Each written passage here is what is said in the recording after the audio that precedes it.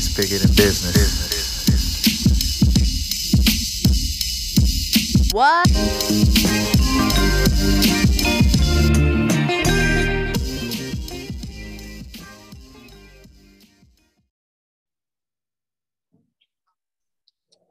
Hey everybody, welcome to another episode of It's Bigger Than Business.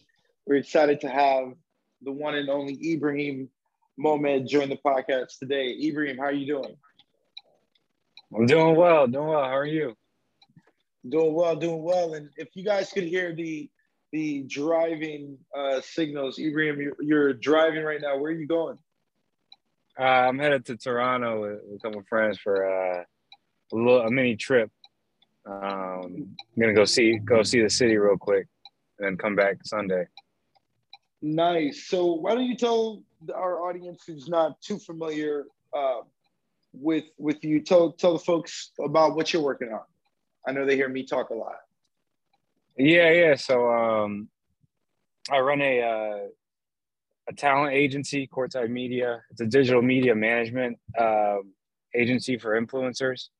So, we work with clients to create content across their channels and then get brands to sponsor the content.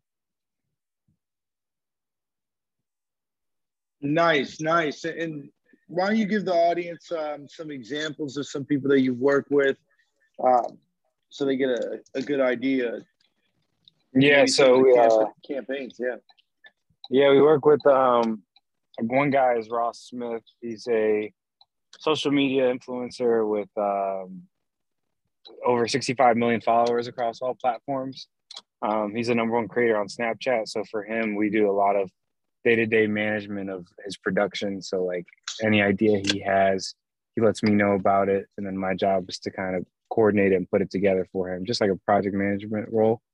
So he's my day-to-day person. And then besides that, we work with a girl named Tai Young, a retired WNBA player.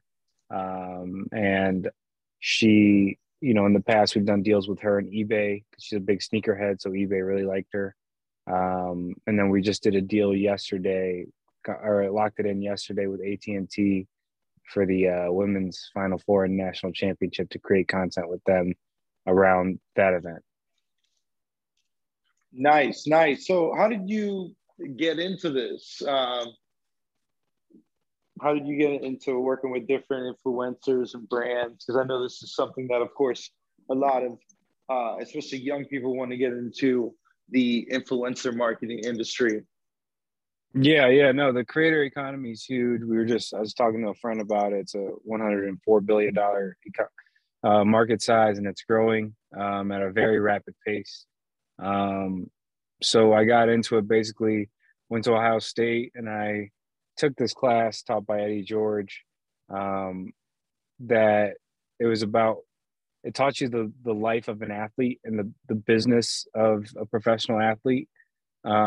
So each week, like prominent speakers would come in or in the sports industry would come in, like Maverick Carter, Bo Jackson was in, Troy Vincent, who's the executive vice president of operations of the NFL, would come in, different speakers each week. And so, Eddie at the time and I built a relationship because I took the class 3 years in a row, just for networking purposes and the value I saw out of it, even though it had nothing to do with my major. And so I built a relationship with Eddie. And then around the time I wanted to start a media company, Eddie needed help with his wealth management firm and getting some leads for it. So at that time I approached him like, hey, I want to do a media company. You want to do wealth management? Let's create content together. And at the same time, I'll get you leads. So we did that. It worked out great. And then we worked on 2 projects together. And from there, it was just a network effect of meeting different people. So, after the Eddie project, I got introduced to Ross. And then after Ross, I got introduced to other people to work with as well. Nice.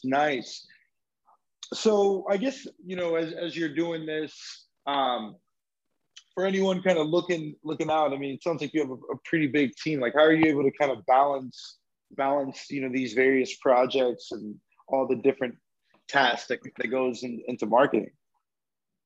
Yeah, so I mean, a big part is I'm I'm I'm like I look at myself like a coordinator in everything I do. Like I can piece things together. So I look at the overall picture, and then just having great people that I work with, then and trust to lead the projects. Like a lot of times, all these projects, it's the details and all that stuff is hashed out by the people that are really working on them. But my job is just to have the overall vision of each project and put people in places to succeed. I love And that. bring I and love that. overall just bring people that are really good at their job and especially in the Columbus space, like a lot of people um, like what I do because it's entertainment, and there's really no forms of entertainment in Columbus outside of like Ohio State football or Ohio State uh, athletics. Yeah, no, I could definitely understand that. And, vision, of course, is super important. So you mentioned in Columbus. Are you still based in Columbus? Do you have plans on staying in Columbus, expanding? I see you're going to Toronto. What's the, Yeah, I you mean, were raised in Cleveland, so yeah.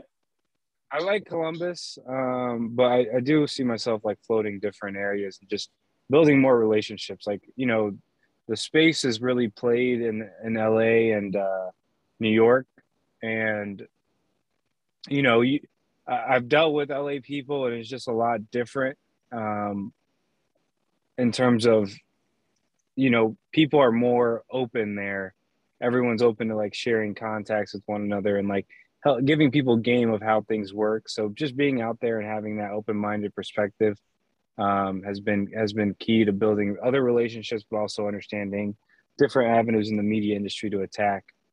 So I do want to be home because it's in Columbus, because I kind of like the lifestyle of like a relaxed um, lifestyle, but I also enjoy having going to different cities for a short period of time just to, you know, network with people there and see what's going on in the industry. No, I love that. And so I can just piggying back off of that. What are some tips and advice you could give maybe, any policymakers or young entrepreneurs or students who are in Columbus to improve the entertainment and media industry? Um, yeah, great question. I think overall, if you're doing something that's outside of the domain expertise, like, you know, um, it's going to be very hard just because no one around you can kind of give you guidance on where to go. But with COVID and all that stuff, and the world becoming more global, and people working together more via Zoom or whatever virtually, there's just a lot of knowledge and information out there that you're able to soak up, and a lot of people that you can connect with and meet that can help you better understand the game and what's going on. So, just as much as possible, I would say for whatever form, find a niche that you want to attack, and stick to it and make that your bread and butter. And, you know, leverage various resources such as, stuff on the internet, connecting with people via LinkedIn or whatever case may be. Leverage and get to know people and ask the right questions. You know, and that starts with having a niche and having a focus. Once you have that, you'll have intent on what type of questions you want to ask. So yeah, first I would say find that niche, of what it is you want to do, and then connect and learn as much information as you can in that space by asking the right questions, and then it'll lead you to the answers that you're looking for.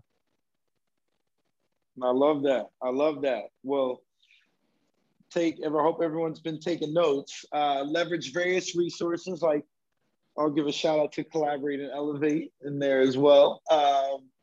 But yeah, no, Ibrahim, we're excited to just continue to see your journey and excited for some of the things to come. So everyone, make sure you tune in and follow Ibrahim online on social media and Courtside Media Group. They're doing a lot of amazing work out there. And any follow-in or closeout thoughts? No, I think just being, I would say a big part is being patient in whatever it is you're doing. Giving yourself grace, because you're going to mess up, you're going to fail. A big thing that I've known in being around certain people is nobody in this world really knows what they're doing, but they have confidence in being able to figure out, whatever problem is at hand. So that's big, giving yourself patience, and then just having self-awareness and realizing, you never control of the output, but you're in control of input. So as you're doing things, if it doesn't generate the result you were aiming for, what can you change? What variables can you change that are within your control to get another result? And keep doing that until you reach the goal that you're aiming for. I love that. I think that's a perfect way to end. Thank you, Ibrahim, for joining in. It's courtsidegroup.com. You can get his information and connect with him directly on there. And thank you, everyone, for tuning in to another episode of It's Bigger Than Business. Have a great day. All right. Thanks, man. You just listened to this Bigger Than Business podcast from Collaborate and Elevate plus The Wave. For more information, go to itsbiggerthanbusiness.com.